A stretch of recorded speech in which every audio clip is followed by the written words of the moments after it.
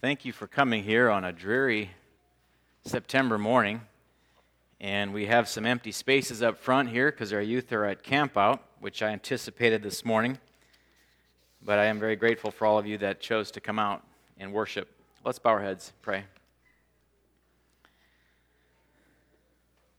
Father, we come into your presence this morning.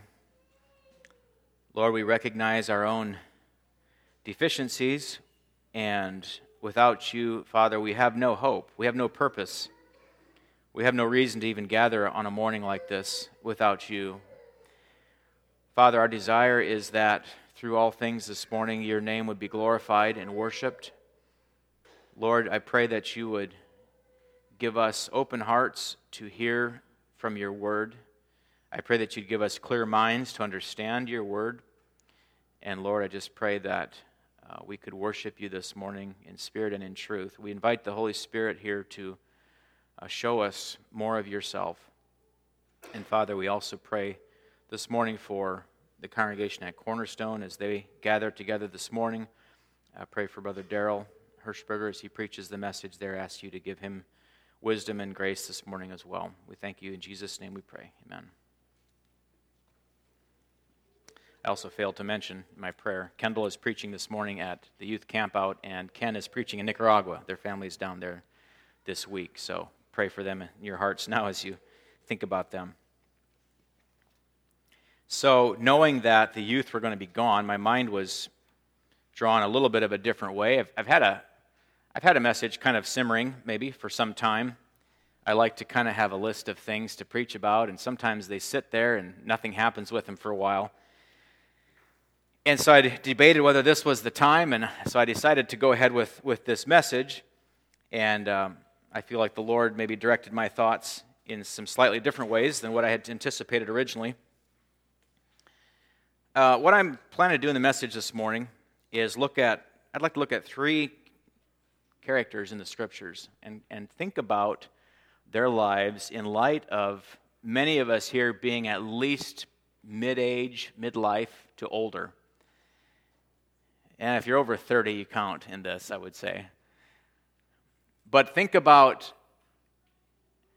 well, I'll just tell you, you maybe saw in the bulletin this morning, our anniversary is this week. We've been married 20 years. And when I say that out loud, it's amazing to think that we've been married 20 years because we're young. And but it went very fast. But I think back, and we have a lot of history in our marriage, but I think in how many years of my life are gone already. I think about the things I've done as a vocation. I think about where my journey with the Lord has been for the last 20 years. And I'm looking forward to the future. And it's interesting that even in the Bible, there are men and women who had a strong zeal for the Lord, and they had a heart set for God, but sometimes when they got in their later years, they made some bad decisions. Or maybe it was the condition of their life at that moment that set them up for making some decisions that weren't that great. And so my challenge to you this morning is to gain a vision for the last half of your life. I know often when we're young and early 20s, maybe late teens, life just looks, it's spread out before us and the possibilities are endless. And we think of all the things we want to do and have all these goals and dreams. But, if you've hit midlife, or even if some of you here have retired, maybe after you retired, you felt like, well, I don't really know what God would have for me now. Is there much to do except live out the rest of my days? Turn to 2 Chronicles chapter 14 for our first character.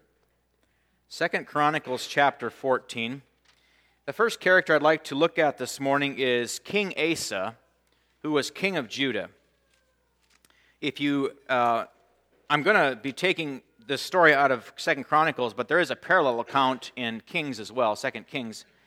And King Asa would have been the great-grandson of Solomon, which made him a grandson of Rehoboam, and then he was the son of Abijah. So he's number of generations removed from David and Solomon. And so I'd like for you to I'd like to just get a glimpse of some of his life, his decisions, and and go from there. So I'm going to start reading in 2 Chronicles chapter 14, verses 1 through 12. It says, So Abijah slept with his fathers, and they buried him in the city of David, and Asa his son reigned in his stead. In his days the land was quiet 10 years. So the first 10 years of his reign, no wars, very peaceful. And Asa did that which was good and right in the eyes of the Lord his God, for he took away the altars of the strange gods and the high places, and brake down the images and cut down the groves, and commanded Judah to seek the Lord God of their fathers, and to do the law and the commandment. Also he took away out of all the cities of Judah the high places and the images, and the kingdom was quiet before him. And he built fenced cities in Judah, for the land had rest, and he had no war in those years, because the Lord had given him rest. Therefore he said unto Judah, Let us build these cities, and make about them walls, and towers, gates, and bars, while the land is yet before us. Because we have sought the Lord our God, we have sought him, and he hath given us rest on every side. So they built and prospered. And Asa had an army of men that bare targets and spears. Out of Judah 300,000, and out of Benjamin that bare shields and drew bows 280,000. All these were mighty men of valor. And there came out against them Zerah the Ethiopian with a host of 1,000,000. Now, I looked at other translations as well, and I believe this is truly a 1,000,000-man army. All right? So you imagine a 1,000,000-man army coming against Asa. And 300 chariots, and came unto Mareshah. And then Asa went out against him, and they set the battle in array in the valley of Zephathah at Mareshah. And Asa cried unto the Lord his God, and said, Lord, it is nothing with thee to help, whether with many or with them that have no power. Help us, O Lord our God, for we rest on thee, and in thy name we go against this multitude. O Lord, thou art our God. Let no man prevail against thee. So the Lord smote the Ethiopians before Asa and before Judah, and the Ethiopians fled. I'm going to stop at this point in the story. It's an amazing story. But anchored in this incredible victory is the position that Asa took as king. Full dependence on the Lord. He said, Lord, whether it would be many or whether it would be few, this is nothing to you, but we trust and we ask you for help. God shows up. There's an amazing victory. So Asa begins his kingdom trusting the Lord, takes on this 1,000,000-man army with the Lord's help, and he ultimately is successful in defeating them. Now go over to the next chapter, chapter 15. Things are still looking good in the kingdom. Verses 1 and 2 of chapter 15 says, And the Spirit of God came upon Azariah the son of Oded, and he went out to meet Asa and said unto him, Hear ye me, Asa, and all Judah and Benjamin. The Lord is with you, while ye be with him. And if ye seek him, he will be found of you. But if ye forsake him, he will forsake you. Very straightforward choice. Asa, as long as you keep seeking the Lord, he'll always be with you. Now let's jump down a couple verses. Go down to verse 8. And let's look at how determined was Asa to have the Lord be primary in his kingdom. Verse 8. And when Asa heard these words and the prophecy of Oded the prophet, he took courage and put away the abominable idols out of all the land of Judah and Benjamin, and out of the cities which he had taken from Mount Ephraim, and renewed the altar of the Lord that was before the porch of the Lord. And he gathered all Judah and Benjamin and the strangers with them, out of Ephraim and Manasseh and out of Simeon, for they fell to him out of Israel in abundance. Now catch that. So this is the time of the divided kingdom. You have the northern kingdom of Israel, the southern kingdom of Judah. What was happening in Judah was so dynamic and so powerful that people were actually coming out of Israel to come join. They saw the work of the Lord in Judah, and it says they were even coming out of Israel when they saw what Asa was doing. A lot of excitement about following the Lord. When they saw that God was with Asa, they wanted to join and be part of it. Verse 10, So they gathered themselves together at Jerusalem, and in the 3rd month, and in the 15th year of the reign of Asa. And they offered unto the Lord the same time of the spoil which they had brought, 700 oxen and 7,000 sheep. And they entered into a covenant to seek the Lord God of their fathers with all their heart and with all their soul, that whosoever would not seek the Lord God of Israel should be put to death, whether small or great, whether man or woman. And they swear unto the Lord with a loud voice, and with shouting, and with trumpets, and with cornets. And all Judah rejoiced at the oath, for they had sworn with all their heart, and sought him with their whole desire, and he was found of them, and the Lord gave them rest round about. So there is an entire movement in Judah to seek after the Lord. And one more thing he does, I want you to notice in verse 16. And also concerning Maacah, the mother of Asa the king, he removed her from being queen because she had made an idol in a grove. And Asa cut down her idol and stamped it and burnt it at the brook Kidron. Now, it's a little confusing. I looked at the passage in 2 Kings and here, because it's not clear if this is his mother or it's his grandmother. And I think the Amplified Bible calls it his great-grandmother. But Maacah is actually the daughter of Absalom. Now, you remember Absalom, David's son, who rebelled. And now you have one of Absalom's descendants, Maacah, either as a grandmother or as a mother here. Still, that in a sense, it seems like the rebellion of Absalom carried on into his descendants. And there's idol worship brought up. But Asa was vigilant enough. He wasn't afraid of family. And he said, no, we're not doing this. We're not going to have idols here. And he removed her from her position. And then the next verse it says, but the high places were not taken away out of Israel. Nevertheless, the heart of Asa was perfect all his days. Now, you could leave the story there and say, well, it was perfect all his days. And I think in 2 Kings, it doesn't say anything more about his life. But it says he was perfect all his days. I think the word perfect also means loyal. So Asa's heart is bent towards God. He wants to be loyal to God, and he's committed. And up to this point, God had given him a lot of years of peace. He gave him a major victory, and then this is where the story stops. Now, jump over to chapter 16. This is toward the end of Asa's life. And remember, I want us to think about the last half of our lives, or the end of our days. How are we going to do well in the last part of our lives? Chapter 16, start at the beginning of verse 1.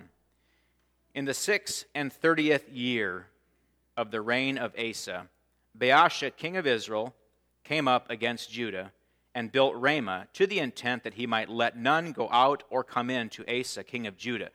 I'm going to stop there again because I find the history interesting. If you go back to, I think it's Asa's father, Abijah. I think it was one generation before.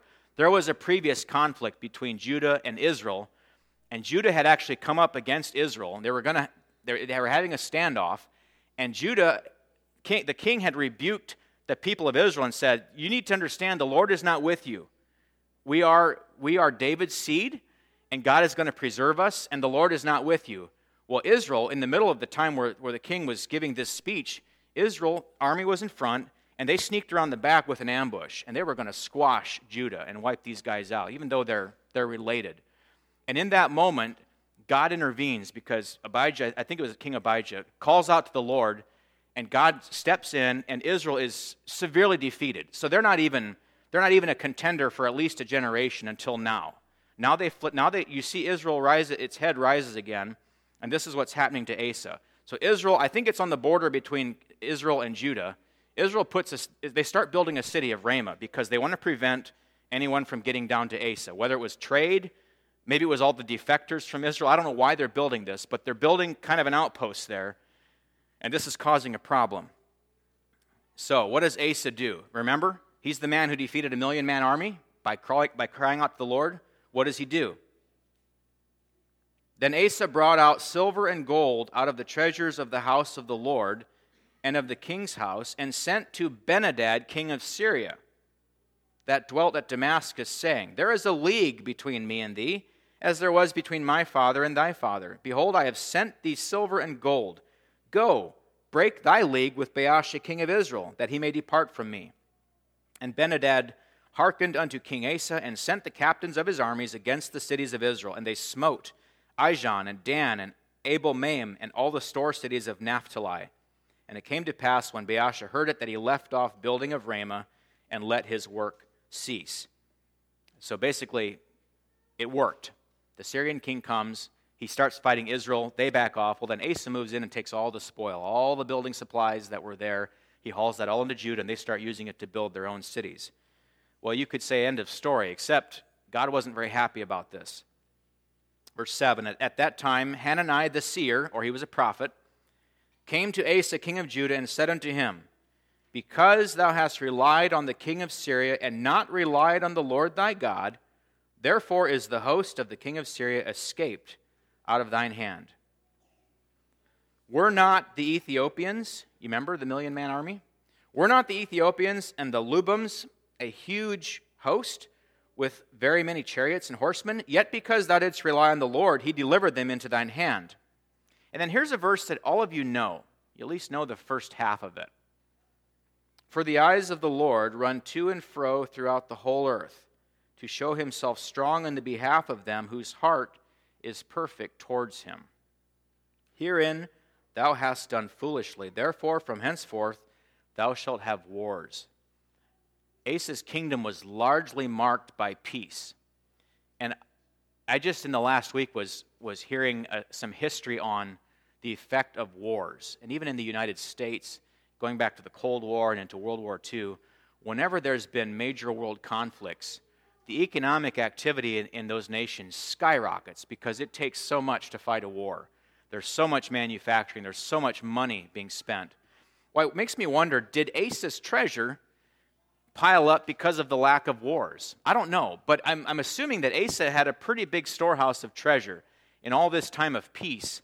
And for him at this stage in his life, when all of a sudden he has another adversary, something has changed in the heart of Asa. Instead of calling out to the Lord and saying, Lord, we've got a problem here again. I know it's been years, but we've got a problem. Asa goes into his storehouse, or we could say he pulls out the checkbook and says, see, who could I pay off here to fix my problem? And he goes over to one of God's enemies, the Syrians, and he pays them off, and the plan seems to work. Remember earlier in the passage it said that Asa's heart was perfect to the Lord all his days. Well, here it says, the eyes of the Lord run to and fro throughout the whole earth to show himself strong in the behalf of them whose heart is perfect or loyal to him. Clearly, God did not see this action as part of that. There's maybe one time in Asa's life where he blew it, and he blew it in a big way. What was the effects of Asa going away from a reliance on God and instead relying on his own resources? The effects of that was conflict with God's enemies. God had intended that he could conquer the Syrians, according to this passage here. But instead, now there was a residual conflict. The enemies of God were not defeated, and they were going to be a thorn in Asa's side. And I thought about this. What lessons can we learn from this today? Is there something about as we live our lives, as we get older, we get a little bit more established with our finances, things go a little bit more smoothly than when we first start out in life? Is there a chance that we start to depend more on what we've accomplished, where we're at in life, our financial status, than trusting in the Lord? Just something for us to think about. Another character. Go over to chapter 29, 2 Chronicles chapter 29. Asa's problem was he lost his reliance on God. He began to trust in his own resources. By the way, one thing I did not mention, and I thought I should mention it yet, one other thing that happened with Asa did not like being confronted. He was a perfect man up to this point, or he had a loyal heart to God, but when the prophet comes, it ticks him off. He was rebuked, and it says that he put him in a prison house. And not only did he put him in a prison house, but it says Asa oppressed some of the people at the same time. What does that tell you about the heart of a man who it's shifted away from dependence on God, and when he's called out for it, he reacts. He goes after the messenger, which was the prophet, and then his attitude even towards his own people had changed. Remember how the people flocked him when he was leading them to the Lord? But now something changed in his heart, and he actually becomes an oppressor to these people. I thought that was interesting. And then in the last part of his life, it says he got a disease in his feet. And in his disease, you would think, okay, this is up till death. I better call out to the Lord. Well, he didn't. It says, yet in his disease he sought not to the Lord, but to the physicians. He called the doctors instead of asking the Lord. And that's how the end of Asa's life comes. It's a bit of a sad ending. A life marked by faithfulness, and at the end, there's a turning away from dependence on God to he's going to work this out on his own. In fact, he didn't even go to the Lord for his own health at the end of his life. The next one in 2 Chronicles chapter 29 is King Hezekiah, also a king of Judah. The first two we're looking at this morning were kings. Both of them were kings of Judah. Chapter 29, let's start in verse 1. 2 Chronicles chapter 29, verses 1 through 11 says, Hezekiah began to reign when he was 25 years old, and he reigned 29 years in Jerusalem. And his mother's name was Abijah, the daughter of Zechariah. And he did that which was right in the sight of the Lord, according to all that David his father had done. He, in the first year of his reign, in the first month, opened the doors of the house of the Lord and repaired them. And he brought in the priests and the Levites and gathered them together into the east street. And he said unto them, Hear me, ye Levites, sanctify now yourselves, and sanctify the house of the Lord God of your fathers, and carry forth the filthiness out of the holy place. For our fathers have trespassed, and done that which was evil in the eyes of the Lord our God, and have forsaken him, and have turned away their faces from the habitation of the Lord, and turned their backs. Also they have shut up the doors of the porch, and put out the lamps, and have not burnt incense, nor offered burnt offerings in the holy place unto the God of Israel. Wherefore the wrath of the Lord was upon Judah and Jerusalem, and he hath delivered them to trouble, to astonishment, and to hissing, as ye see with your eyes. For lo, our fathers have fallen by the sword, and our sons and our daughters and our wives are in captivity for this. Now it is in mine heart to make a covenant with the Lord God of Israel, that his fierce wrath may turn away from us. My sons, be not now negligent, for the Lord hath chosen you to stand before him, to serve him, and that you should minister unto him and burn incense. Now we're not going to read the rest of his story because it's very lengthy. 25-year-old Hezekiah comes into the kingdom, and it's been bad before him. It's not been going so well. And his heart is bent to the Lord. He wants to do what David, his father, had done, and bring worship back in, clean up the temple. So Hezekiah kind of goes on a campaign to get things to purify the temple. He reinstitutes the Passover, which had been dropped for quite a while. And ultimately, he establishes the worship of God in the land. Now, that's a 25-year-old man who has a vision to follow after the Lord. You don't have to turn here. In 2 Chronicles 31:20, this describes some of the other actions in his kingdom. It says, And thus did Hezekiah throughout all Judah, and wrought that which was good and right and truth before the Lord his God. And in every work that he began in the service of the house of God, and in the law, and in the commandments to seek his God, he did it with all his heart, and he prospered. So clearly Hezekiah, he was all in. Said he did it with all his heart, and as a result, God was blessing him. God was prospering his efforts.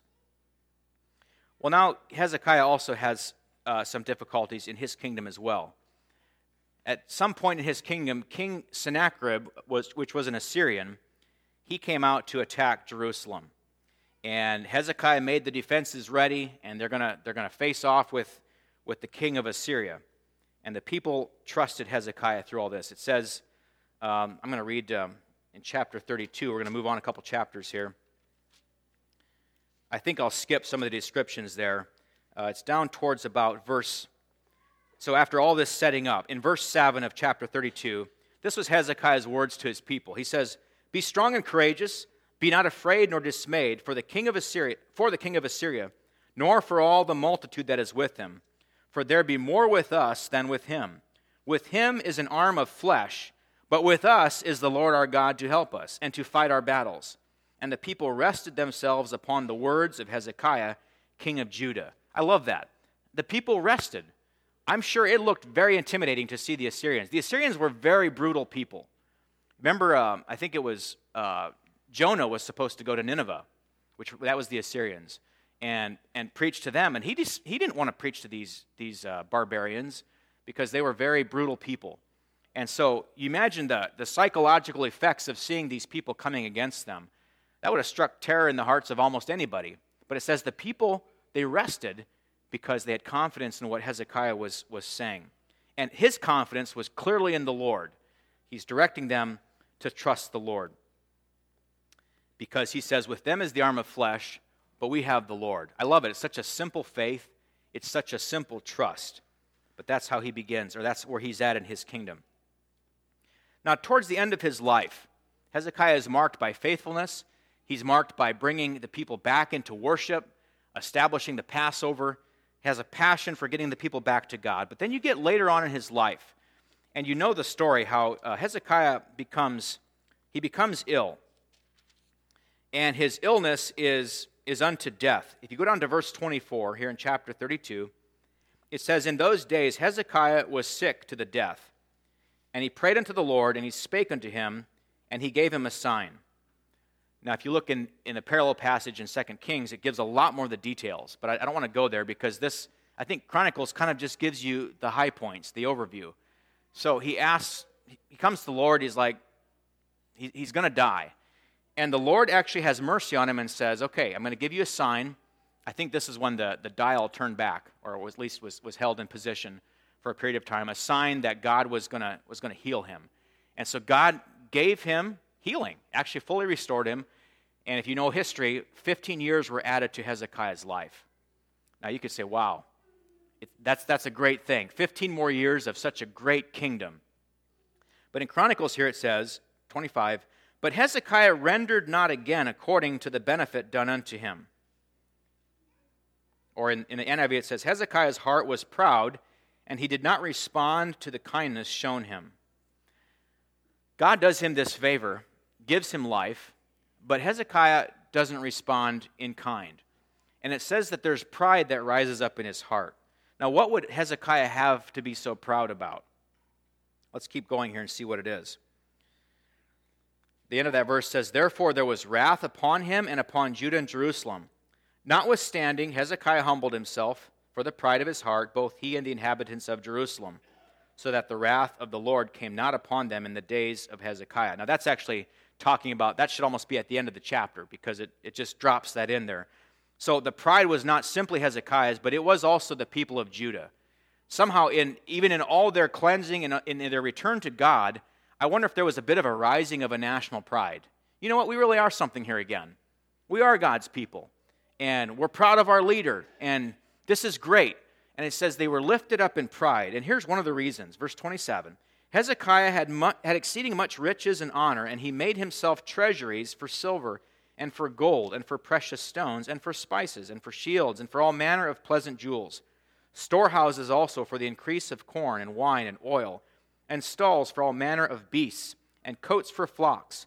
Moreover, he provided him cities and possessions of flocks and herds in abundance, for God had given him substance very much." Now notice that everything he got was from God. I don't think Hezekiah stole anything. God had blessed him. God had given him all these tremendous resources. But somewhere with that came this feeling of, we've got something going here. Look at our kingdom. Hezekiah's thinking, look at what I have. And the people kind of got in on that pride as well.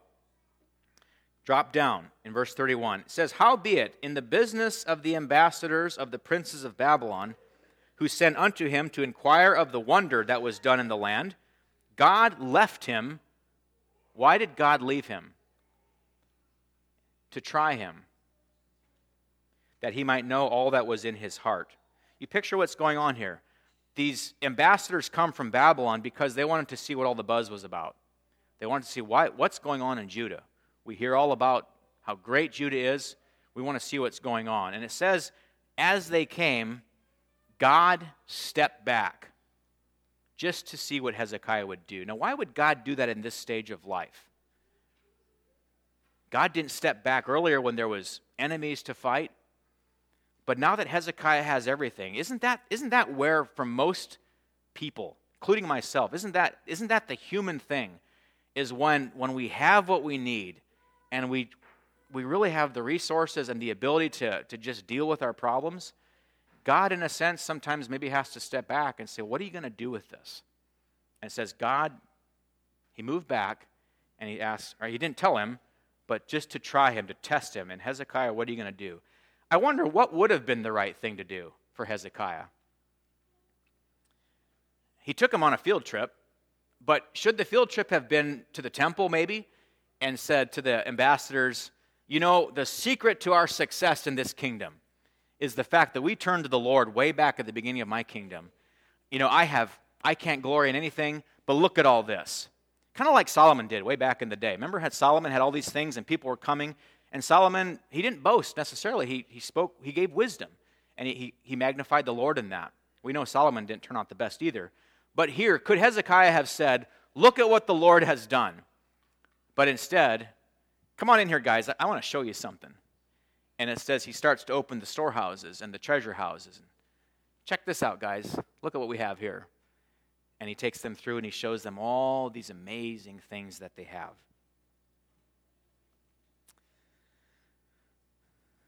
Now, this part of the story doesn't really give us the details. If you look in Kings, it does. Because the prophet asked him, what all did you show them? And Hezekiah said, I showed them everything. I showed them everything I have, all my treasures. I don't know if he showed them the temple or not, but he showed them his treasures. What happened as a result of that? Remember, I told you this occurred in that grace period of 15 years. Well, something else happened in that 15 years. Hezekiah had a son. And when Hezekiah dies, his son Manasseh becomes king. And Manasseh led the people into more wickedness. It says he led them into more wickedness than even the people that they drove out way back, the Canaanites. That's where Manasseh went with it. Where did Manasseh get his values from? Now, of all the kings of Judah, Manasseh actually does end well. It's amazing. He probably did the most damage of all, but he did repent in his later days. Hezekiah, a great king, man after God's own heart, you could say. But in the end, his treasure, his wealth, and what he had kind of got the best of him. His pride rose up. And ultimately, the prophet had said that you're going to lose all this. Hezekiah was relieved because he's like, well, at least it's not in my generation, because Hezekiah did repent. He's like, well, at least it doesn't happen while I'm here, and yet it did happen. Eventually, all those treasures were taken out. The people were taken into captivity, and that was all lost. Plus, the dynasty of David through Manasseh for the next many years was a sad tale of idolatry and of tremendous wickedness. In fact, Manasseh even, it says his sons, they passed through the fire, child sacrifice. Horrible things happened. Does any of that come back to Hezekiah? What about the last days of our life?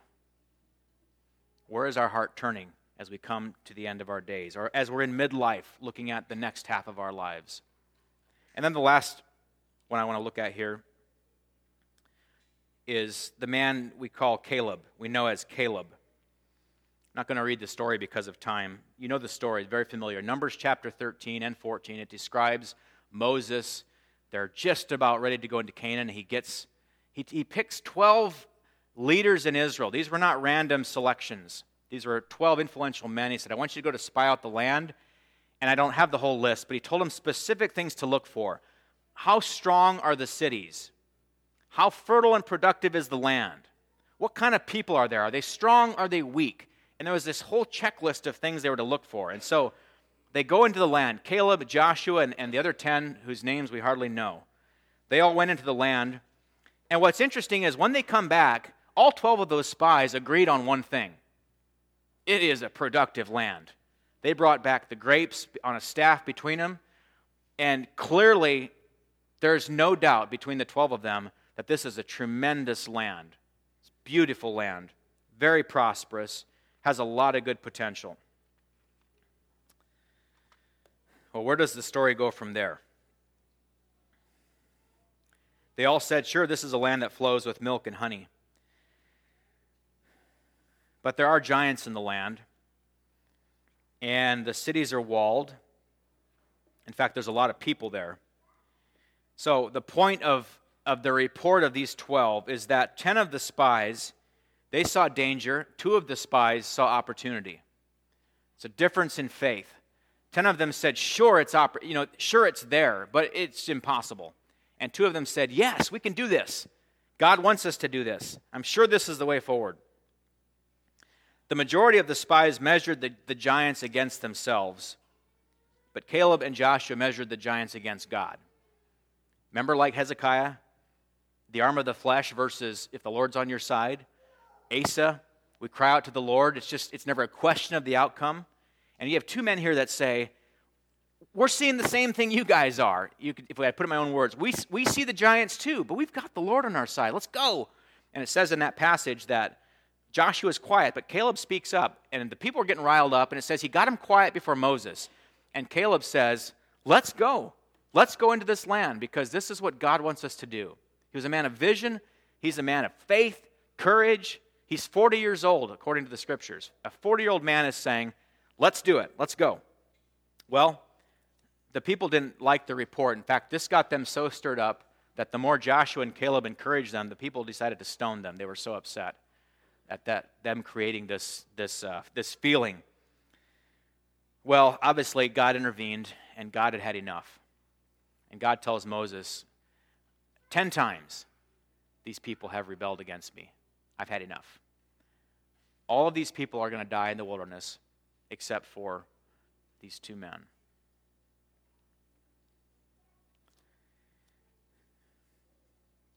Now, if everybody had followed Caleb's example, they could have waltzed into Canaan. They could have conquered. They could have got established. The kingdom could have been, or the land could have been tamed, all that. But instead, they have to take a detour of a 40-year lapse. How discouraging would it be to be Caleb when you had the faith that God could do this, you knew God's on your side, and everyone else talked you down. Everyone else stood against you.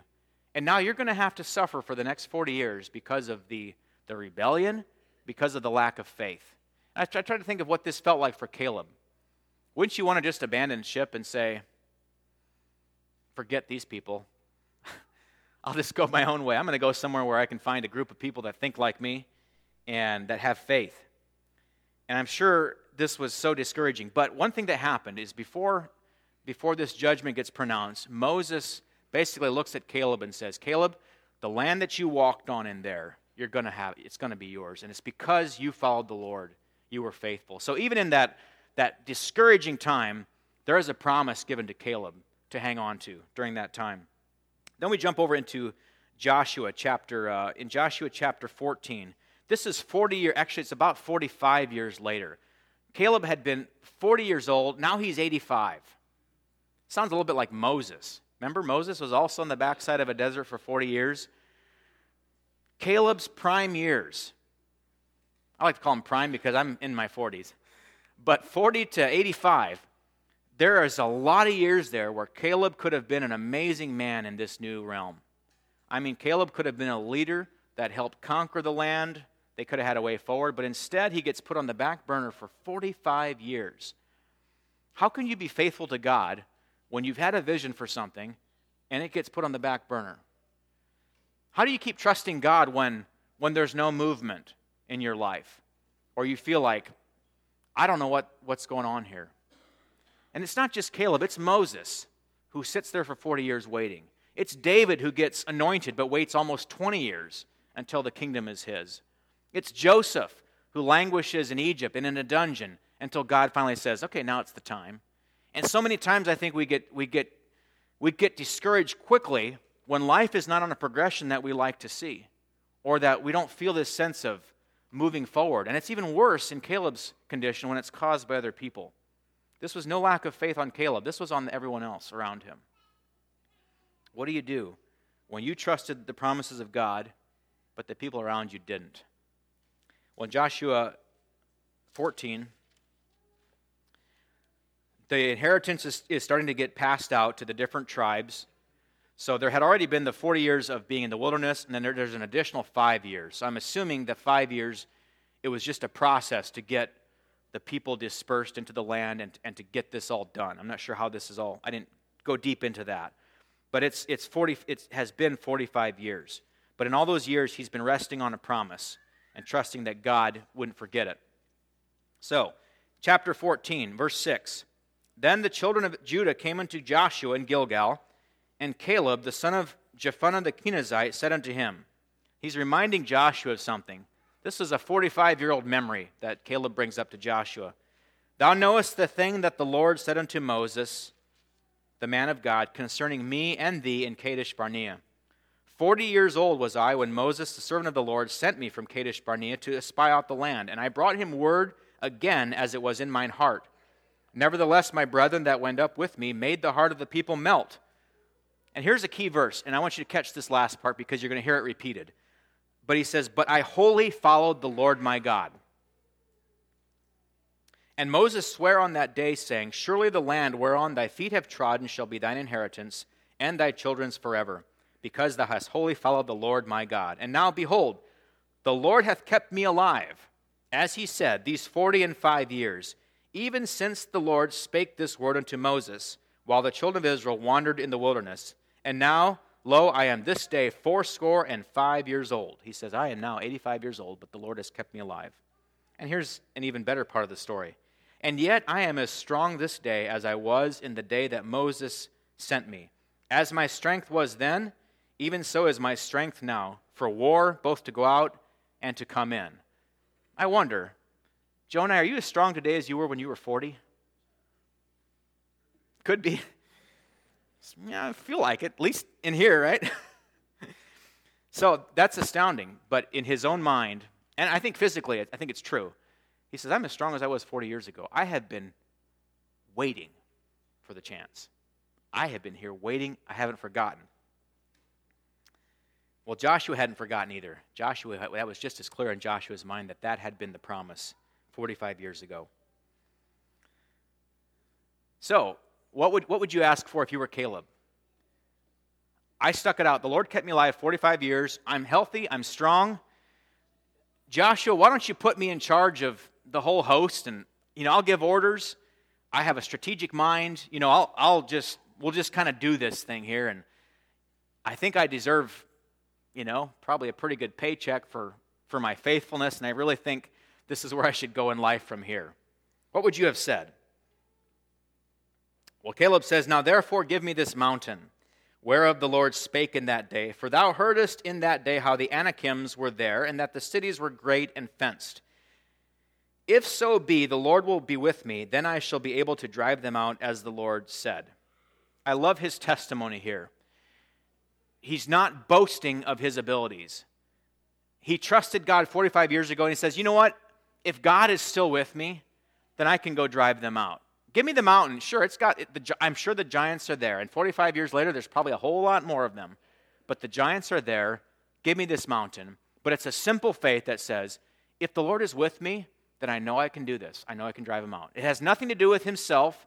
It's not looking back and saying, well, Joshua, I guess you and I were the two that made it after all these years. We were the one. No, it's still a reliance on God. And this is at 85 years old saying, if the Lord's with me, there's not going to be a problem here. Verse 13, and Joshua blessed him and gave unto Caleb the son of Jephunneh Hebron for an inheritance. And I want you to catch this next verse. Hebron therefore became the inheritance of Caleb the son of Jephunneh the Kenizzite unto this day. Why? Because that he wholly followed the Lord God of Israel. That testimony 45 years later is the same. He wholly followed the Lord God of Israel.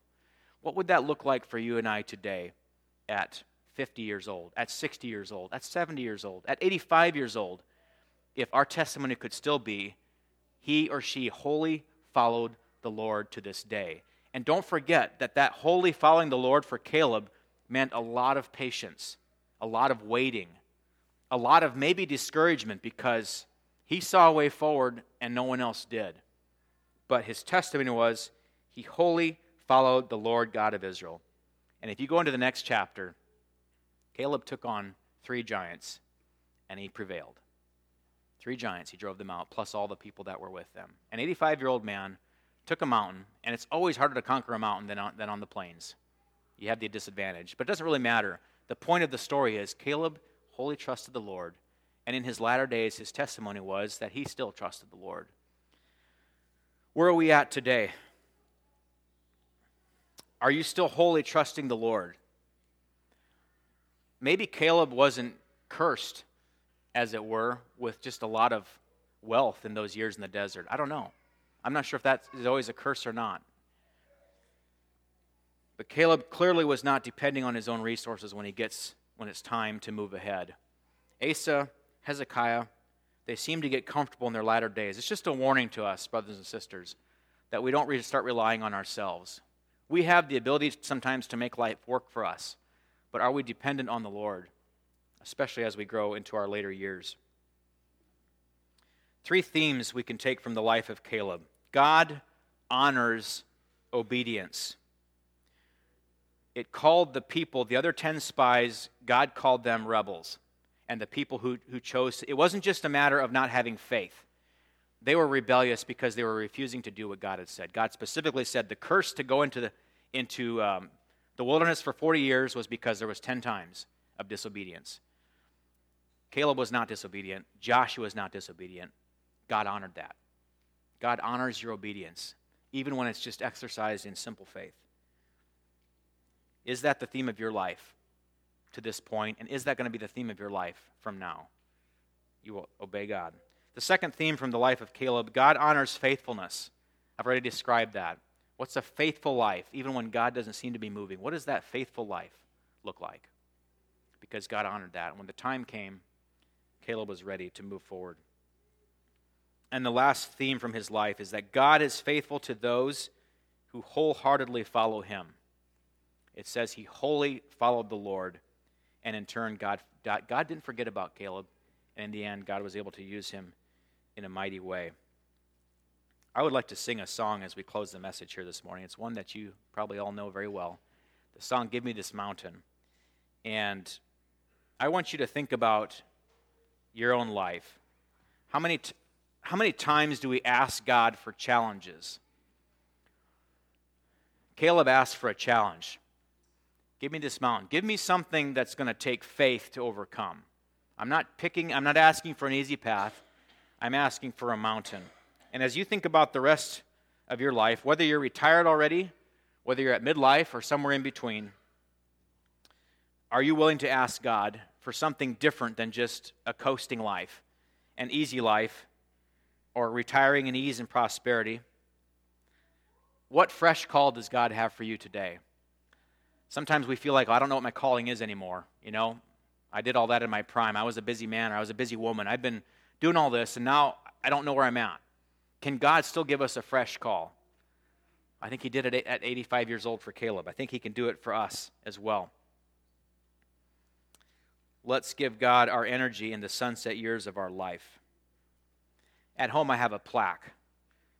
My children and my wife gave me. I think it was for Father's Day one time, and it's a picture. It's not just a picture. It's a sculpture of a man on his knees on a chair, and his Bible is beside him on the ground, and he's praying before the Lord. He's crying out to the Lord, and on that, underneath it says this verse 29, Jeremiah 29:13. I would encourage you to make this a theme of your life as you seek, God, where do you want me going from here in my life? This is what Jeremiah 29:13 says. And you will seek me and find me when you search for me with all your heart. All your heart. Wholly committed to the Lord, like a man like Caleb. You all know this song? Everybody kind of know this? This comes out of this red book from way back. Some of you from the UCS days know this. There are a couple verses here. I think we'll go ahead and let's just sing this together. And think about the words and think about what God may be calling you to. Shall we sing? The challenge now is here. What cause is there to fear? I will follow through the place where God has called. And though the task ahead is great, there is no need to wait. God's command is conquers in his best and bold. Give me this mountain. Give me this mountain. To the land where giants grow. That's the place I want to go. Give me this mountain. This very mountain.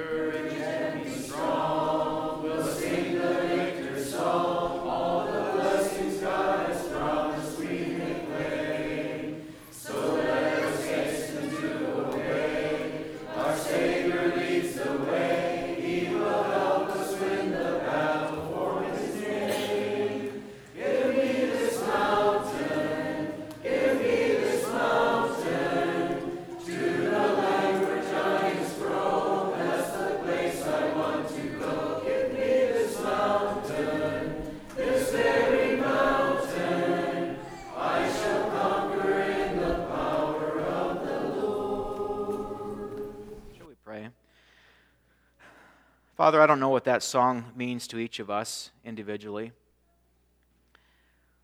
Lord, we know enough from Scripture, and there's many examples we could look at, that too many times your people became comfortable or became satisfied with their own resources and their own abilities and made compromises in their lives at the end that left just a trail of maybe grief or of problems and of conflict. And Father, this morning I pray for each of us that are in maybe an older stage in life. And as we think about how do we end our lives well, how can we be like a Caleb? Lord, I pray that you would give a fresh vision. Maybe it's a fresh call to those who struggle to know what their purpose is in life at this time. Lord, I pray that our testimony would be like Caleb, that we were wholly committed to the Lord. And I pray also, Father, especially in my own heart, I pray for a patience when things don't move at a speed we'd like.